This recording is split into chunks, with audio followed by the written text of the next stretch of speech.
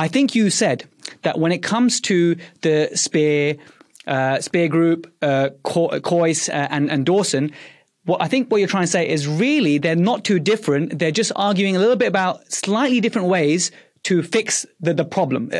Would you say there's any more nuances or differences that perhaps we didn't go into that are worth mentioning between those religions? So as it kind of turned out, then they were all the same except for neuromuscular. Neuromuscular was the odd one out.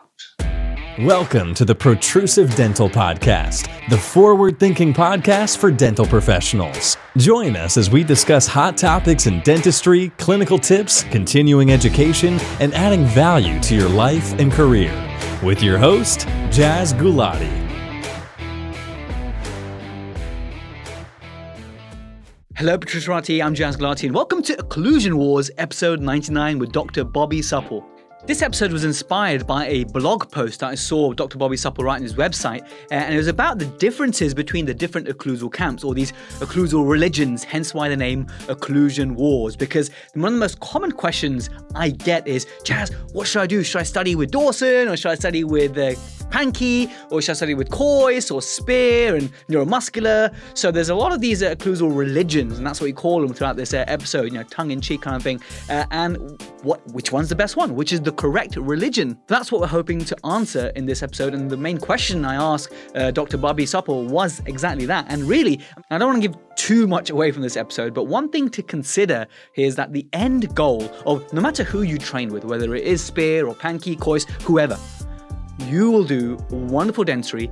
You will do it for the benefit of the patient. You will have more fun as a comprehensive dentist. So whoever you train with, just do everything they say and do it properly and follow that system. But don't be afraid to expose yourself to other ways of thinking, because essentially what these religions, these occlusal religions, argue about is the processes. How do you get from A to B? The B is the same. A is the same. A is your patient. B is a stable position, whereas a better smile, a nice comfortable bite, all those things, right? So A and the B are the same. What we're fighting about is everything in the middle. And that really doesn't matter. We should be outcome-based, i.e. a longevity in our restorations, happy patients, and I think all of those occlusal religions deliver exactly that. And that's one of the sentiments that Dr. Bobby Supple passed on, and I just want to echo that. Now, if you want to really skip to that bit, it's probably somewhere in the middle to the end of the episode where we really get to the nitty-gritty. I mean, we start off in this episode discussing the origin story. I mean, the origin story is always really powerful of these clinicians that we speak to. Dr. Bobby Supple has so much experience to share. So we learn about his origin story, but also the origin story of how it goes from Nathology to then Pankey to then Dawson, Spear, and how they came about in the East Coast and West Coast, the bioaesthetic group, how that played into it. And eventually, in part 2, we will cover something really deep. I mean, the direction this podcast goes in is really thought-provoking. Essentially, the message is that we find these patients who have destroyed their dentition, and we're arguing about how we're going to restore this destroyed situation. So we're all arguing about how to restore the patient, whereas what Dr. Bobby Supple says that we need to think preventatively. We need to screen our children for airway issues and consider the correct assessment at the right age and nasal breathing so that we can avoid those bigger issues in the future. So it's amazing how much of a tangent we go into in terms of posture, airway, which really is the biggest growth area in dentistry in the next 20 years, and I'm sure of that. Now, if you're new to the podcast, welcome. Thanks so much for listening. We're on episode 99, almost to 100. Wow, okay. So if you're new to the podcast, then a lot of the episodes are occlusion-based.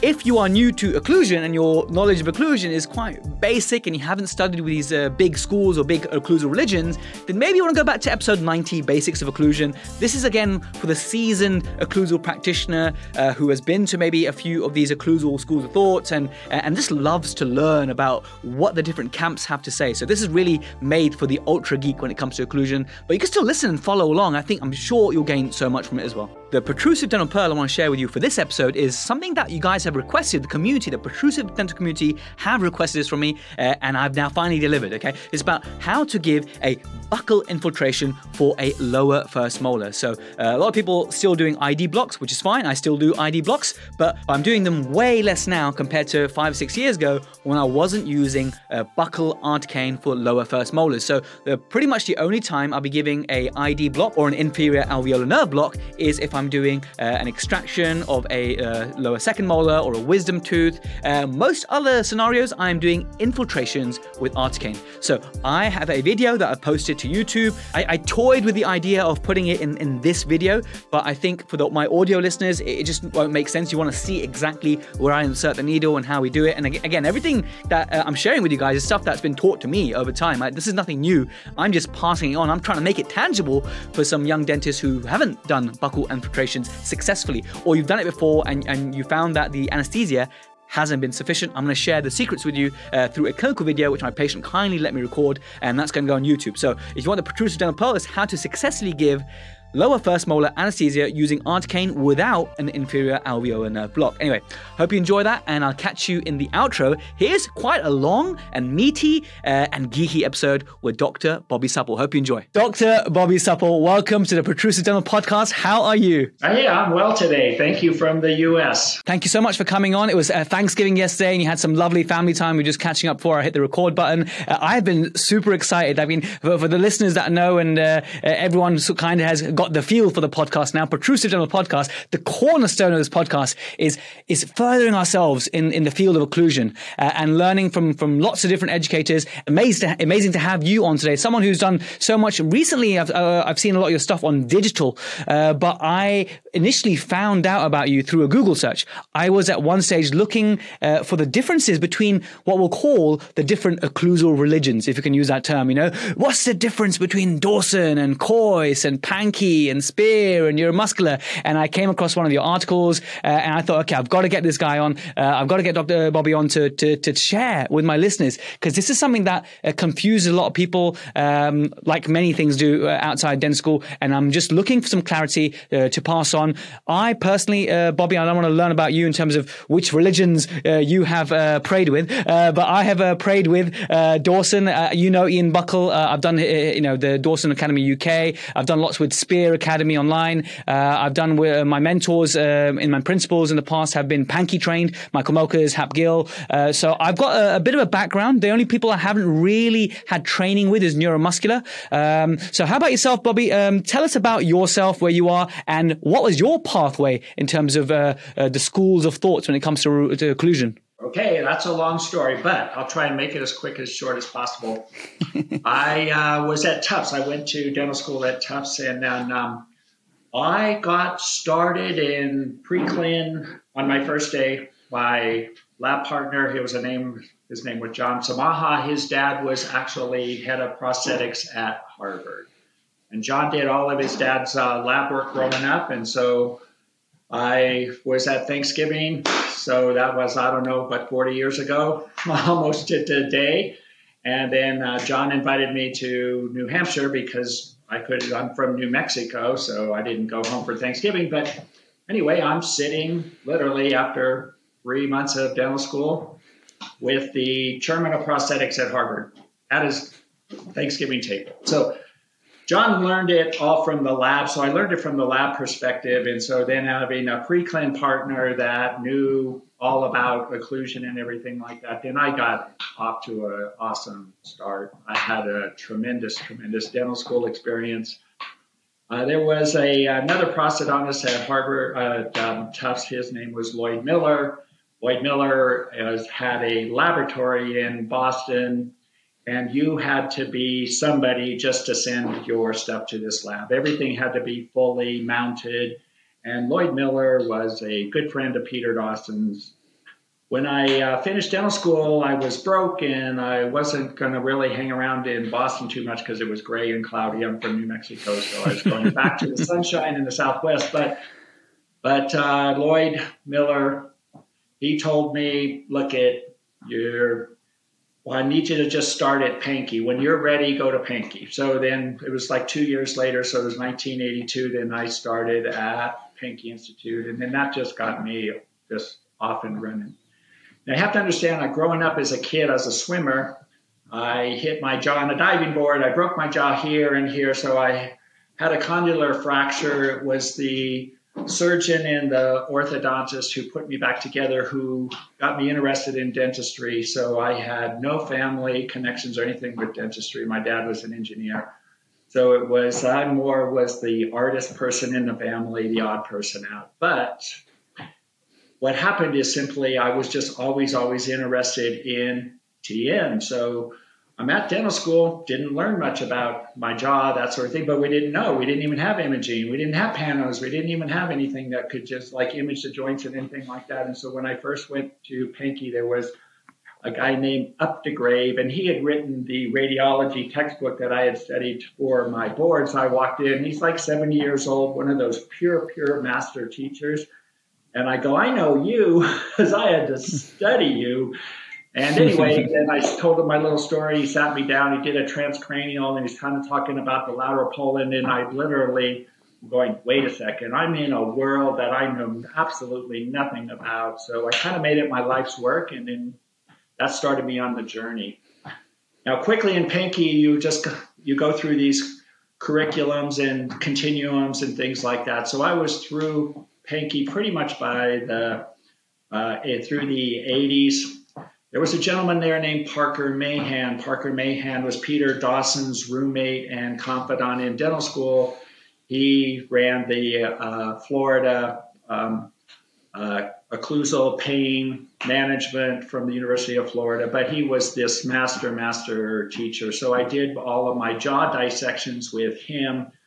And then the real breakthrough started when 1989, I went with my fiance at the time, and we went to St. Thomas Virgin Islands, and there was a week. And the week was Peter Dawson, Parker Mahan, and Mark Piper. So they called it the Peter Parker Piper Show. That is fantastic. It was a week where you were just literally on the beach at times, back and forth. And so I got to be tremendous friends with all three of them. And then Mark Piper, he was my TM coach, and Pete was my occlusion coach, and Parker was medical and TM and dental and all of that sort of thing. And so that's where I got the whole big start. So basically I'm Pankey, born, bred, Dawson, prototype. So I understood CR, or the concept of centric, very, very well. And then now I'm in New Mexico, starting in the 90s, and then now the occlusion wars sort of started. Dawson called it blood on the walls. He actually liked that. He wanted the fight. He was always up for the fight, so he actually was a prodder. And so when any time of another philosophy kind of came into the scenario, then he wanted the debate.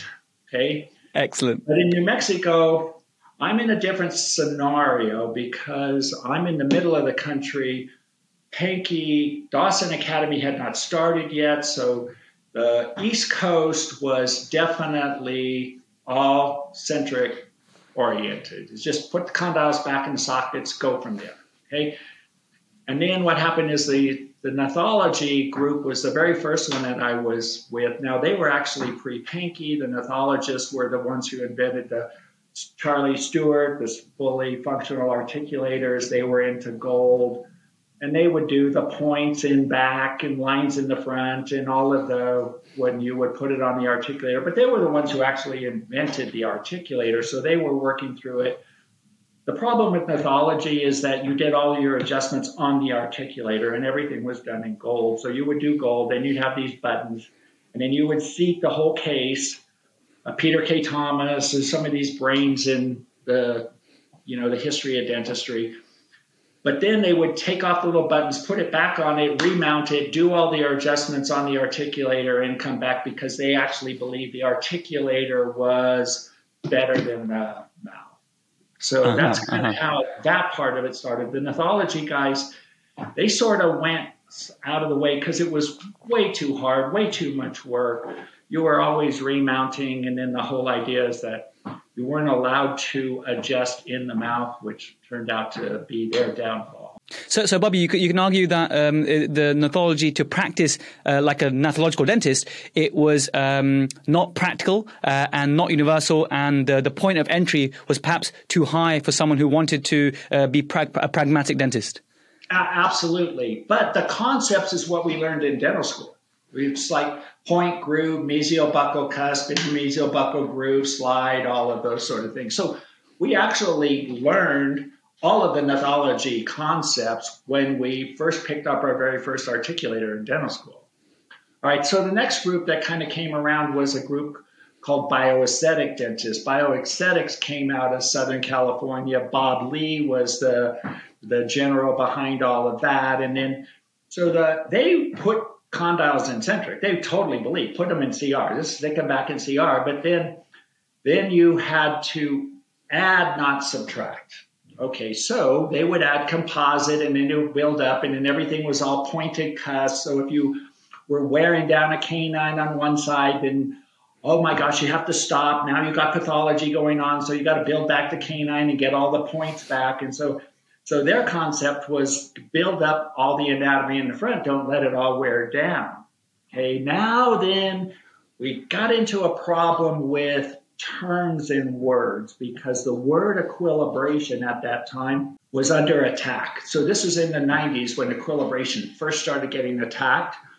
Mm-hmm. So the bioaesthetic dentists would do what you would call negative coronoplasty. So it was okay for them to adjust a tooth, but if you called it equilibration, then that was nicknamed mutilation. And so equilibration became mutilation. And then what you were doing is you were just subtracting, and everything you were just cutting down the backs in order to get to the fronts, when their thinking was, no, you have negative coronoplasty, but you also have positive coronoplasty. So then by doing composite and adding, so then it was sort of the add and subtract. And to this day, I still use those concepts. I'm still use composites, and I'll build some things up in the front and that sort of thing, okay? Are you enjoying the Protrusive Dental Podcast? Well, allow me to deliver you even more value. You can now download the iOS or Play Store app for free. Just search Protrusive on your app platform. Now, if you're a true Protruserati and you want to support the podcast, you want to claim CPD for all the listening and watching that you do, you want to get access to exclusive clinical walkthrough videos to make dentistry tangible, as well as a premium newsletter, access to the Protrusive Vault, and the ability to download all the clinical videos and podcast videos so you can view them offline later, you can get all of that for less than $15 tax-deductible dollars per month. So what are you waiting for? Download the Protrusive app now on iOS or Android for absolutely nothing. We worked so hard on this, the Protrusive team, and I know you're just going to love it. Now back to the main episode. Just to make the bioaesthetics tangible, I mean, it's essentially regained anterior guidance and then fill in the spaces at the back to the new vertical dimension. Is that a philosophy that sums it up well? Yeah, exactly. So you could still use that. So in a sense, what they do is they put them in, they manipulate it, close all the way down till you get the first point of contact. Okay, so now you have your first point of contact. So Dawson calls that your anterior control. Now you have to know that the word anterior has been bastardized in dentistry, because to the master dentist, anterior means anterior to the condyles. Condyle. We think of anterior as anterior guidance, but anterior guidance is the entire occlusion. We think of it and thought of it as canine disclusion. So all of dentistry thinks, okay, well, the anterior guidance is from canine to canine. When in reality, anterior guidance is from second molar to second molar. So if you close down and the condyles are seated, say young, okay, when there really isn't any kind of damage or anything, adaptation, things like that, you can put them back pretty much every 14, 15-year-olds. Condyles are fine. You stick them back in the condyle socket, close down, and then that's your first point of contact. No, that's called your anterior control. So anterior means in front of the condyle, so you may have a posterior teeth controlling the whole entire occlusion. That's how I got started with the T-scan. So back at Tufts, so T-scan came out of Tufts. I go back for my 5-year reunion.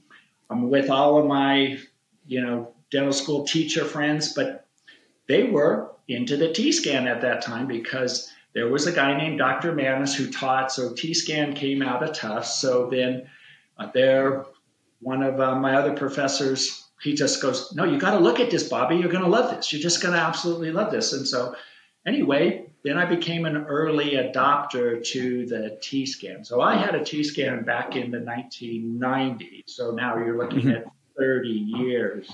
And gone through 30 years before me, Bobby, because as some of my listeners now know, I've only recently just got my T-scan. I'm about 4 weeks away from it being delivered at the time of recording. So I'm super excited. And I've also recorded with Rob Kirsten. It's not been published yet. Maybe by the time this comes out, it may be. So we've discussed a little bit about the T-scan array. So my listeners know a little bit about the T-scan research and the applications. Perfect. So I've gone through now 6-7 generations. So now we're at T-scan 10. So every 4 or 5 years, it's like your cell phone. It comes back out and things like that. And so each generation had, an upgrade and that sort of thing. Okay. So we'll talk a little bit about that later.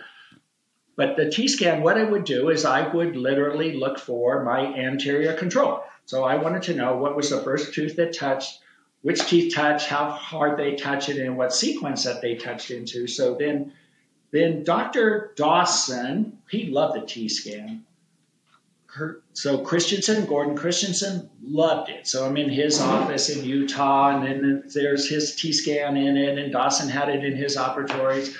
And so, one time I just asked Pete about it, and he goes, yeah, well, we use it in the laboratory all the time. So Dr. Dawson's dad was a dentist. He grew up in the lab. So he been doing his dad's work since he was 6 years old. So anyway, in the lab, then what they would do is they would take the T-scan, mount the models, and then check it on the models, and then go to the mouth. And so then they were using the T-scan to check the validity of their mountings to see if they all matched up. Well, lo and behold, these things match up pretty damn good.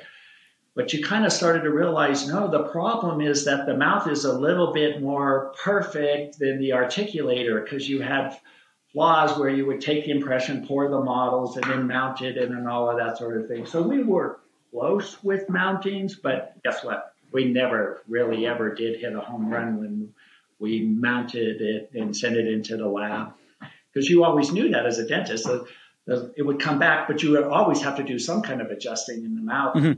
Even as close as and nice as the dentistry and the lab technician might be. But anyway, that's the whole sort of T-scan story. So the bioaesthetic guys, they actually were a bit of a problem in my community, because there was a number of bioaesthetic, and they were anti-equilibration. So for a little while, it was sort of like I was under attack, but my MO was the T-scan, and I would sit down in my study clubs. We were in R.B. Tucker Gold study clubs. These are my friends. I mean, I grew up with them in dentistry. We just had a different philosophy of where we were coming from an occlusion standpoint. Can I just ask on that regard, you've mentioned that bioaesthetics, they had this term called negative chronoplasty. Just to make it extremely obvious to those listening and watching, do you mean that essentially they were equilibrating, but they didn't want to admit they were equilibrating? Is that what you're alluding to? Exactly. Yeah. Like, call a spade, I mean, So, they would adjust a cusp tip, but then their concept was, well, we're never adjusting vertical. We're just adjusting like left and right lateral slides and things like that, which is fine, but they were adjusting nonetheless. Yeah, but they're very much prescriptive in terms of, I believe it's one of the measurements they prescribe is that between the gingival zenith of the upper canine to lower canine, it must be 19 millimeters and whatnot. Were they quite prescriptive in those sorts of parameters? Exactly. They would have it all mounted up in CR, okay, because CR hadn't really been totally attacked back then. It really wasn't adapted centric and things. That was coming next. That was the next firestorm because you had imaging in the joints, and then now you were starting to see changes in the joints. So that all fired up with the neuromuscular guys that came at the turn of the century. But what happened later in the 90s is occlusion in the U.S. switched from what we would think of as East Coast and West Coast. So you had Southern California, the Gnethology, and then East Coast was all the centric type guys. Okay, yeah, Biosetics was in there, but it all moved to the northwest part of the country. It all moved to Seattle. So at the Hank Institute, you would have Dawson Masters Week. So Pete Dawson every year would have a week, and then so I would go, but he always brought in a guest. Okay, so his guests were Cloyce and Spear. You know, they were the best in the world of dentistry, Piper.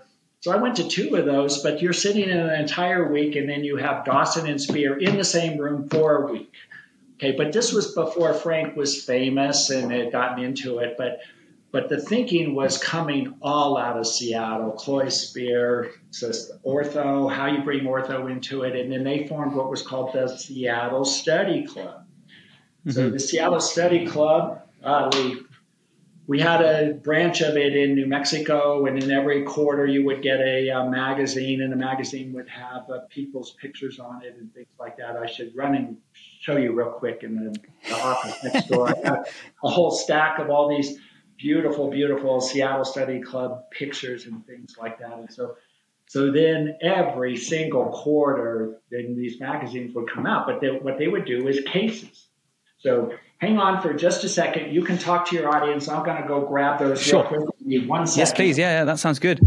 So while Dr. Bobby gets those magazines, very amazing of him to do that. So those who remember, you can watch these episodes on YouTube and on Facebook. I post snippets on the Instagram at Protrusive Dental. And a lot of people, they like listening to the episodes as they're driving, commuting.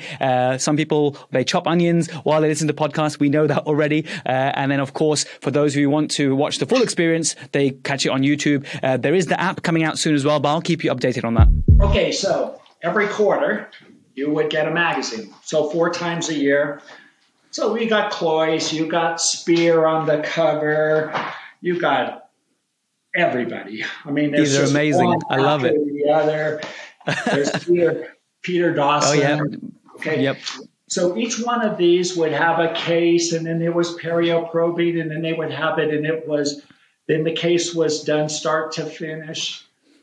Oh my gosh, it was a textbook every single quarter coming in. And seriously, look at got. Yeah. So, and these are essentially like these full protocol cases that are coming. And what we see now, Bobby, is on the way that learning has become a social experience now with social media. We see these full protocol cases so much. And then I do believe it's never been a better time to be a dentist than now. If you're hungry for knowledge, these cases, great dentists are sharing their full cases, full 6-point pocket chartings to mountings, everything. The young dentist can learn so much. It almost accelerates your learning pathway compared to when you had to wait a quarter to get that magazine with that one case in it. Now you can literally binge case after case after case, and you can reach out to any mentor in the world. Oh, no, you're exactly right. It has never, ever been a better time.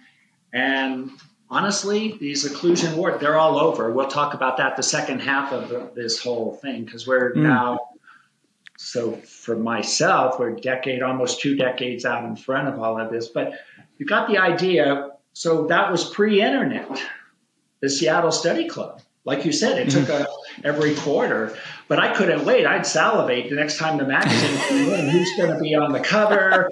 You know. I love you. I love you. I'm so glad. It all was coming from the Northeast. It's all coming from Seattle, and then that's where then the Spear Institute and Cloyce, they started there. You had Cohen, one of the greatest orthodontists in the country, and so these guys were all in the think tank. And then if you ever heard any of them lecture, like Frank lecture, you just knew that you were in the presence of some kind of saint, because the way that they would talk about vertical, and then it just all made sense. So anyway, they were all centric guys. They all grew up with the whole concept of CR and putting it back, and they knew the imaging, and they would address the joints with the perio, with everything else. Now, the puzzle part that they actually did not have that came in real quickly at the turn of the century was the neuromuscular guy. So Jankelson, he's out of Seattle. So he's into posture, airway, tongue, swallowing, breathing. Okay. Now, this is where I kind of really ended up in a situation where I was one of the few people in the country who was seeing it from all sides. So at the turn of the century, I switched my practice to, instead of prosthetics, I mean, we were into Empress and gold and everything like that, but I knew that every acute problem had a chronic condition, a crack, an abscess, and everything like that. So I'm going, okay, well, when does this start? Where does it start? How would a dentist then learn about occlusion from beginning to end? Because what happened is we would wait till it all broke down and then argue about how to fix it. And then just absolutely, it was like politics. You would just blast anybody that didn't have your kind of philosophy on how to fix it. Every one of the philosophies, religions, as Christensen called them, he called them religions. Okay? Every one of them was, if you did it perfectly, worked. So you can't not say that they don't work, and we learned stuff from all of them. Seriously, I've learned a lot of things from the bioaesthetic docs. So it's not like any of these things were bad, okay? It's just that we couldn't agree. So at the turn of the century, I joined the American Equilibration Society, of which I'm going to be president in 2025. So be careful what you wish for. Amazing. I will come to Chicago to your conference. I look forward to it. Amazing. I'm telling you, and it's going to be international. That's going to be the whole thing. Amazing. Yeah, so it'll be incredible. Anyway, then I also joined, at the time, what was called the American Academy of Head, Neck, and Facial Pain. So two groups, both of them said, we're the best in the world at TMD. And then I would go to each of them, each of the academies, and you were on two different planets. You were literally not even talking the same. And a lot of the head, neck, and facial pain guys, it was started by an orthodontist named Brendan Stack.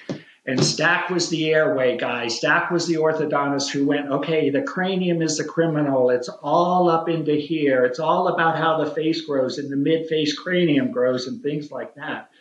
And they were the docs that were the first ones into the airway. And these docs were not really dentists per se. They weren't clinical dentists. And just down the street was somebody who was on the board. His name was Dan Clifford. So he kind of mentored me. He was the one who got me into this group. But they did not practice clinical dentistry. They literally practiced splints, TM, posture, and things like that. Okay. They were the ones that jumped in there, and then they said, okay, the condyles do not rotate right out of the starting block symmetrically. So therefore, CR sucks. So you knew anytime a neuromuscular dentist was on a podium, they would start off, and the first thing that they would say is, there are 7 definitions of centric. So therefore, we don't know what centric means. And they were the ones who literally machine gunned down CR. They just wanted to destroy it. And they said, like, Dawson is wrong. He's like, these condyles don't rotate out of starting, but one always will translate before the other finishes rotation and back and forth. So therefore, the concept of CR is no good. Blow it away. Jay Levy today actually wants an 8th definition of CR. He wants to add the atlas into it because we'll talk about that. Okay. It's all, we'll do this quick little demo and you'll kind of understand how posture fits into this real quickly. But And while we're on that, Bobby, if you don't mind, just going down with a small mini tangent, the definitions of CR obviously keep changing. Nothing's created more interferences than the changing definitions, the old recurring joke, obviously. But with the latest definition, it's funny how there's no mention of the disc. Right. There's no mention of the disc of being in a stable position on the condyle, which a lot of people were like, well, what's the point of having a definition if you don't mention a healthy disc to condyle relationship? So there we are. No, you're right. It's a theoretical position. So centric means center.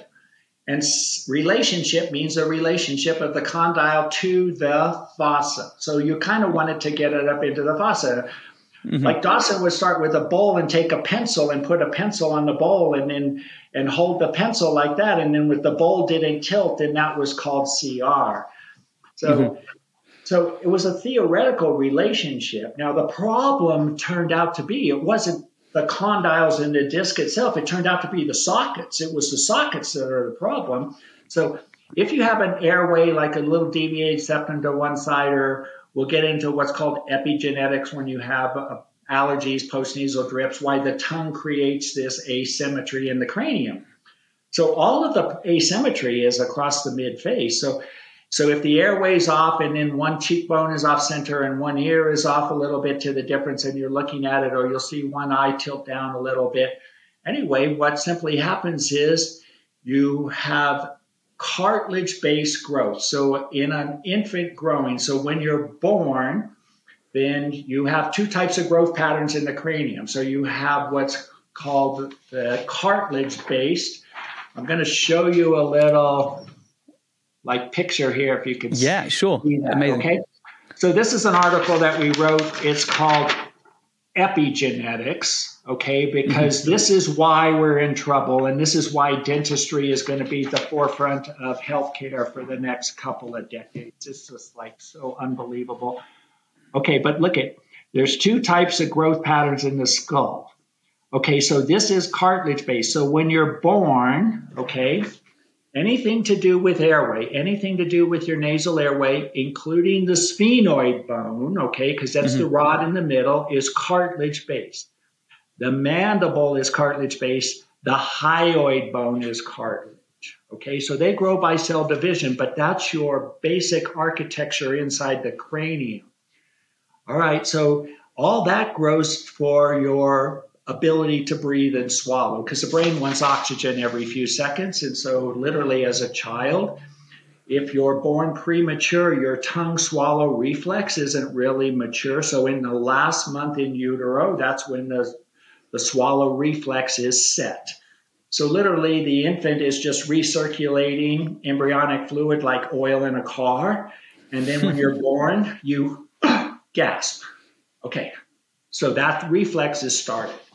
Now, that is the exact same reflex that you have in apnea. Close, swallow, squeeze, stop breathing, gasp. So you start your very first breath off of a reflex and then breathe, okay? Now, any child then who can actually breathe through their nose correctly as they're growing all the way through age 6. So what you have is what's called an infantile swallow. An infantile swallow is where you swallow, breathe, can breastfeed.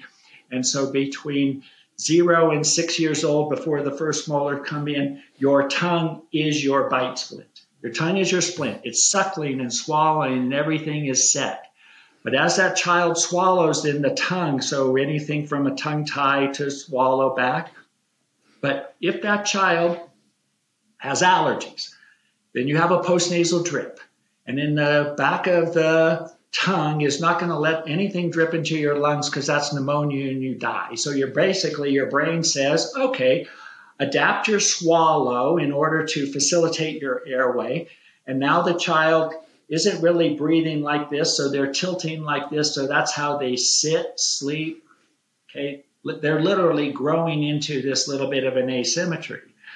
So the sphenoid bone is twisting a little bit. So now the two sides, so the temporal bones that house the eminence, they literally slap right onto the sphenoid bone, okay? So there's a little wing of the sphenoid bone, but the temporal bone's attached to it. But the two temporal bones aren't symmetrical. The two maxillas are not symmetrical. They bone-based growth, they're not cartilage-based growth, and they're just growing to the ability for the child to breathe.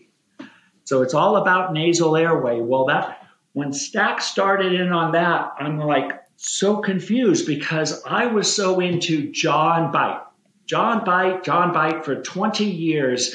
The whole idea that actually the cranial architecture was the source of the problem, and then the sockets didn't grow symmetrical. They didn't grow symmetrical in shape, height, everything. They're off-center. So the condyle had to grow to the socket, but the sockets aren't right, so the ball never did fit into the socket. And then the condyle heads are cartilage, but the temporal bones are not. They're hard bone. So then you've got a cartilage base growing into it, so it changes shape. So right away, the two condyles they're not symmetrical. No human has really a left side and a right side that are exactly, it's kind of like throwing a ball left-handed and right-handed. And it's all tied to how you close, swallow, breathe. And so then now the curve of Spee, curve of Wilson, all that is going to grow a little bit asymmetric. All right, so now the neuromuscular guys, they were into the airway. They had it. The basic problem with neuromuscular as a philosophy is you had Dickerson and Hornbrook and Rosenthal were the best cosmetics docs at the time, at the turn of the century. So we had a study club in New Mexico where we had a cosmetic study club. So we wanted to learn all the cosmetics when Empress came out. But what we decided as a group is, hey, instead of us flying out to California all the time, why don't we just get a mentor and we'll bring him to Mexico? So our mentor was David Hornbrook. So we get David before David was famous, and then he would fly out because he loved New Mexico and Santa Fe. And there was a dozen of us, and then he would come in, and then you had to do the whole case, photograph it, everything like that. And then you would sit down clinically, and he would be right behind you, and you're doing prepping. You're prepping. Mm-hmm. So back then they called it PAC Live in California. So PAC Live was Montgomery and Hornbrook, and they would bring people in. And then you were literally in the 90s learning how to prep veneers, okay, back then. So anyway, David was our cosmetic coach. We're still good friends today. Oh my gosh, I love the guy. And but anyway, he and Dickerson, they were together, but they actually got into an argument. They had different philosophies. So Hornbrook was more Dawson, Pankey, Spear, put the condyles back into it, closed down. But then some of the Empress was breaking. So then that's when it all started. Oh, you better get everything lined up or you're going to crack your cosmetics. And so you needed the rear end to match the front end, or you were going to get into trouble. Today, we kind of get around some of that with the materials. We just make the materials stronger and stronger. We don't crack things as much. But back in the day, it was all literally glass. But the materials were changing, and they were beautiful, and there was no turning back. Once you did a couple of Empress crowns on the front, you were never doing a PVC. So all that sort of stopped with me at the turn of the century.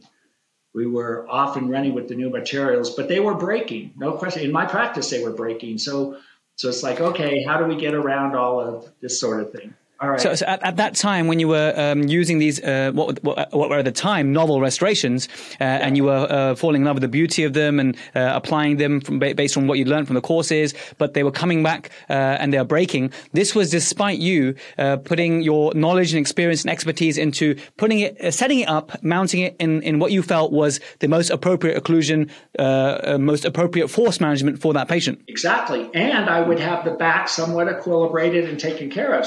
So literally, I had the rear end. I had the condyles in the rear teeth, and I knew on the T-scan I had them balanced, okay?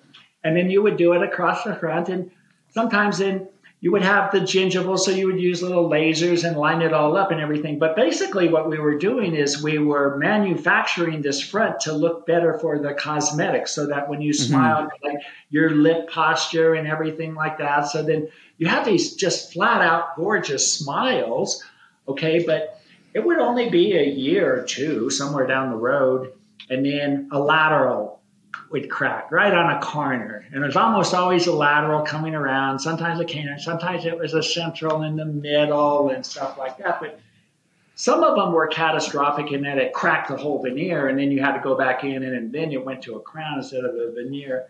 But you would literally spent a number of years with these, what you thought were beautiful, perfect cases, everything lined up. And I'm kind of doing it like the Spear guys and stuff, or the Seattle Study Club guys, you know. And sometimes you finish a case and you're just like, oh man, I'm hot stuff. Look at this and look at this. And then the reality check and they come back. But I put every single patient on the T-scan when they come in for their cleanings and prophies and things like that. So again, at the turn of the century, it was about 2003 or 4. I get a call from the CEO of PECScan in Boston. He goes, hey, you order more sensors than anybody in the world. What are you doing? So they started sending software engineers through the practice, and then chiropractors, and then these neurologist guys who were interested in the neural network back in the day. They all would just come through my office. They were literally shadowing and stuff like that. Now, it was a little bit of a hassle for me, but I loved it because I was learning stuff that I'm going like, whoa. But I was starting to get this concept around 2005 that it's not really jaw teeth. What we do in dentistry, the way we do dentistry, the way we were taught, MIP, all that sort of stuff, it's awesome. It's what we do. It's what 90% of all the dentists around the world do. It works. It's how dentistry should be done, okay? The only thing with the philosophies is, okay, if it's breaking down and you want to restore it all the way back to a perfect system, then that's when the philosophies jumped in and started arguing with each other and that sort of thing, okay? So you could still, even after the cases, even if they broke, you could still do a little bit of adjusting. So a lot of it was in protrusive. The person would slide forward, but a canine would hit the lateral on this side, but a canine would hit a canine on the other side. So you always had these little asymmetries. And then it was pretty obvious that, okay, wait a second. The architecture of the bones is where the issue is. And the argument always in occlusion with the orthodontist would go, it's a class 1 occlusion. Well, class 1 to them meant the mesial-buccal cusp of the first molar hit the mesial-buccal groove of the lower. And if those lined up, it was all good and everything else didn't matter, even if you were taking out teeth and all of that. But no, it has to do with the bones.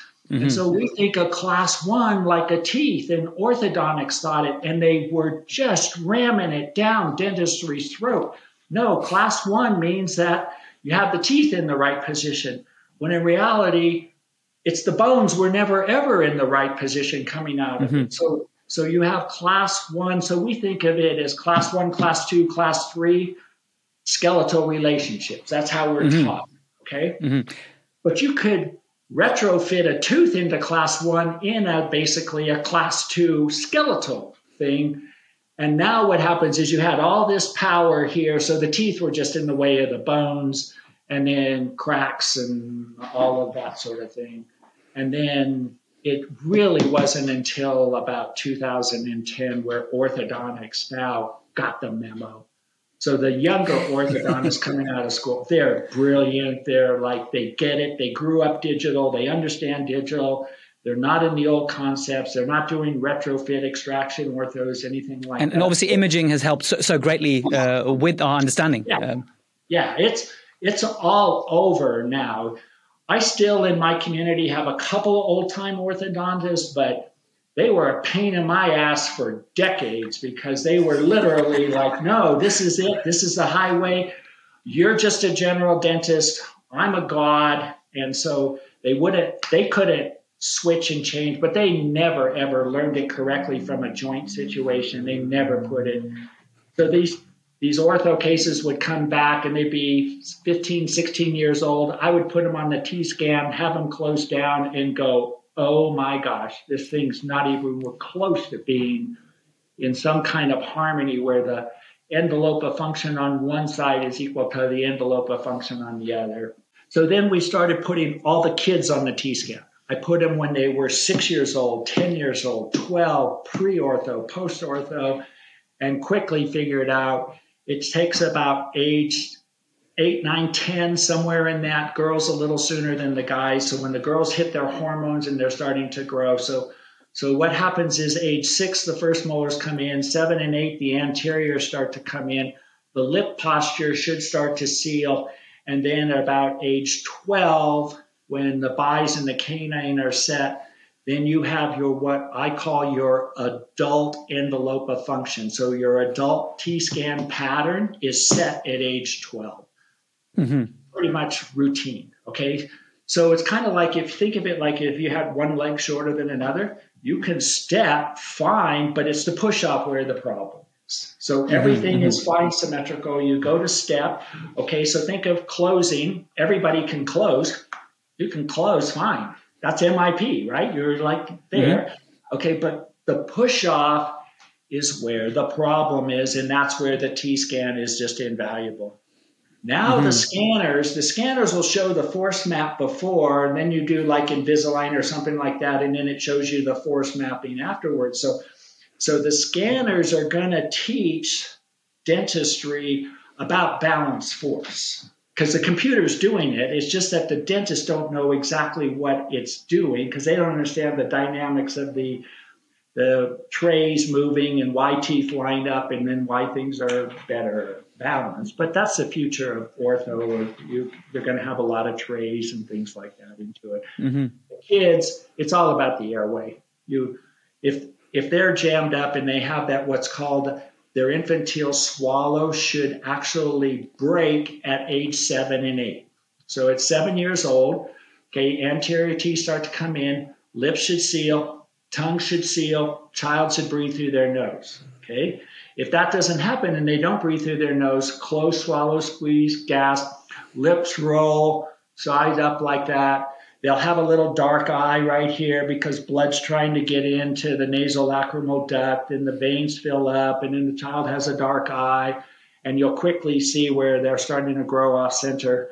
Now think of this as literally it wasn't just 5 generations ago. Pretty much everybody in the world had room for all 32 teeth. Okay. Now in our country and our culture, when anytime we came in industrialized, then literally you're looking at maybe 1 or 2 out of 100 skulls where the child has room for all 32 teeth. So now that's just in 5 generations.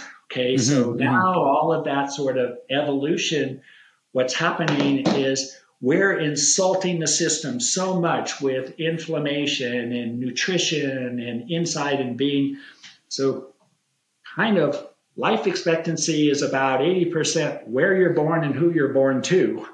The other 20% has to do with your environment that you're living in and working into and stuff like that. But what happens in epigenetics is your grandparents could have been heavy smokers. And so you have a recessive gene. It's not your genetic gene, it's your epigenetic gene, where now you are totally prone to inflammation. And so inflammation is now the problem in the future. Okay? All right. I'll stop there. You catch me up in where we want to go, because I can still. Yeah, I mean, that all the things you're saying about airway are so important in my own journey in airway and TMD. I think I've spoken about this in the podcast before, where in the UK we are a little bit behind. I look at US and I look at Australia as doing a lot of good work, groundbreaking work in terms of furthering our knowledge in dentistry about this. So only in the UK we're starting to catch up. We're about 15, 20 years behind. And even in my own son, when I look at him, I'm like, is he nasal breathing or is he mouth breathing? I'm like very picky. And now then I'm applying that to my patients, and we're having those daily conversations with children, mothers, and then on adult patients screening for airway. So that's huge. And I love your explanations of epigenetics. I think that was so needed. And I like how you evolved from, okay, these were schools of thoughts. We're all fighting about teeth and jaws, but really the problem is a higher level up. It's a basal issue. It's a skeletal issue, which therefore affects the entire chewing system. Just so that I can give those answers that I promised to the community, I think you said that when it comes to the Spear Group, Kois, and Dawson, what you're trying to say is really they're not too different. They're just arguing a little bit about slightly different ways to fix the problem. Would you say there's any more nuances or differences that perhaps we didn't go into that are worth mentioning between those religions? So as it kind of turned out, then they were all the same except for neuromuscular. Neuromuscular was the odd one out. Okay, so I was kind of getting into that because of Dickerson and Hornbrook. So they broke apart, and they differed over basically condyle position. Okay, now if you're neuromuscular, so if you tens the jaw, so you literally put TENS units on it, okay, and then you turn it on for like 10, 15 minutes. Oh. So we used to do a myomonitor. I used to do a myomonitor in the 80s, and then that's how I would set my bite split. Literally, I just like pulse it, okay? And then like a Jenkinson's orthotic appliance. Right. The jaw would just kind of hang open. Okay. And then I go, all right. So then just took that relationship. And then when I went to adjust the splint, I had less adjustments to do. And it's like, okay. And then the patients, their headaches went away and things like that. I didn't really understand. I always thought it was these muscles that were doing the issue. I didn't understand it was the head and neck posture, which we'll just get into in just the next step here. Okay. But what happened is the neuromuscular, they would tense it, and then the jaw would hang open. Okay, so it opens literally after you tense it, vertical opens about 3 millimeters on the average, and forward about 1 millimeter, and to the side, left or right, about 1 millimeter.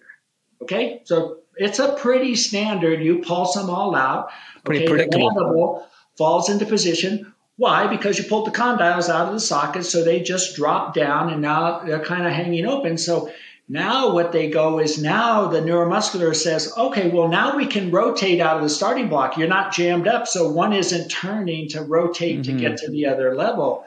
Well, as it turns out, it was the temporal bones that were up, so one side had to drop like one leg shorter than another in order to get to that position. But open 3 millimeters, forward 1, off to the side 1, and now that's pretty much a neuromuscular bite, left side or right side, okay?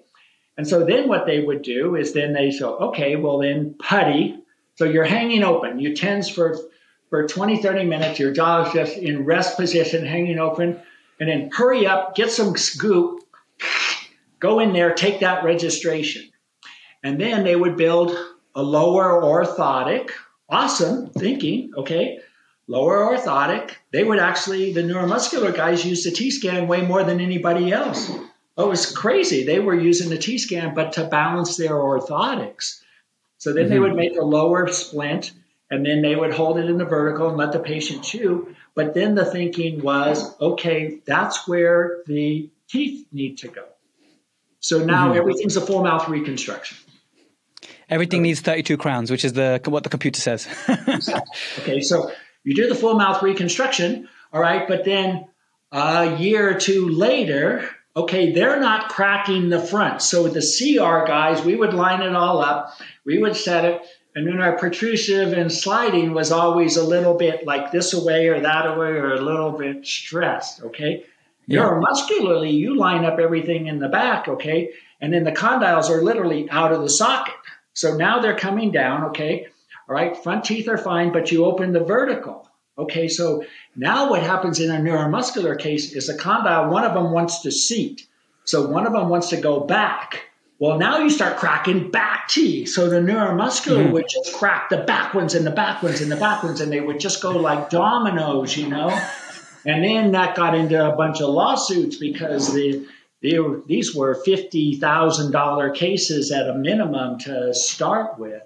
Gorgeous, beautiful, beautiful smiles. I mean, everything was just like absolutely, but they couldn't function correctly.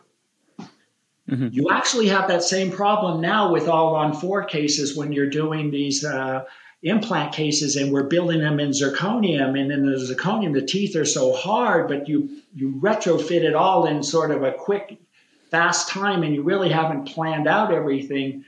And so now the teeth are so hard that there is no give anywhere else. So a lot of these cases, they're going into neurologic overload, and then they're literally in pain. So there's a percentage of these all zirconium cases that are throwing the patients into these neurological overloads that are landing in the... Something has to give in the system, and that sometimes is the patient's chewing system. Exactly. Sometimes you want the teeth to crack. I mean, if you think about it, before we ever started doing crown and bridge, all you would do is chew out all the uppers and all the lower posteriors. And so when I was first starting, I'd see patients, I'd make a denture, and all they had was lower 6 teeth. That was it. Because everything else, they broke apart, trying to find neutral just by retrofitting. And then we just took out all the teeth. But honestly, it's only been 50 years that we're actually saving the teeth. Okay, so dentistry is still young in that scenario. Well, there we have it, guys. Dr. Bobby Supple, part 1, okay? Now, the next episode, we're going to go a little bit different. It's going to be the Pascal Magnier at BACD. Episode 100 is a homage to Pascal Magnier. It is my experience of flying to Edinburgh and everything that happened. It's like a slightly different, quirky, fun episode, slightly different to what we usually do. Like, I'm there, I've got my sort of camera and microphone, I'm speaking to other dentists at the conference, and me and Ricky have a little like chat at the conference itself to share some of the lessons that we learned from Pascal Magnier, and we pass them on to you. So do check out episode 100, and then we'll rejoin Dr. Bobby Supple for part 2, and we really go deeper into posture, airway, assessment, the role of what we call myofunctional therapy, and all those things in comprehensive dentistry. So it does take a couple of tangents, but I think it's important because what Bobby Supple argues and he suggests, and he really convinced me as well, is that there's so much more to it than the occlusion at a tooth level. We need to look higher up. We need to look at the skeletal and airway, and that really is the future about how dental and medical will talk to each other so much more. And the future is looking bright. You know, the innovation is looking great. So that's exactly what the next episode is about. It's a bigger picture stuff. So I hope you join me for that as well. Anyway, I'll let you have a fantastic day, whatever you're doing. Thanks so much for listening. As always, if you enjoy these episodes, do consider leaving a review on Apple. If you listen on Apple, please do consider leaving a review. It's how the podcast grows. Thanks so much, and I'll catch you in episode 100.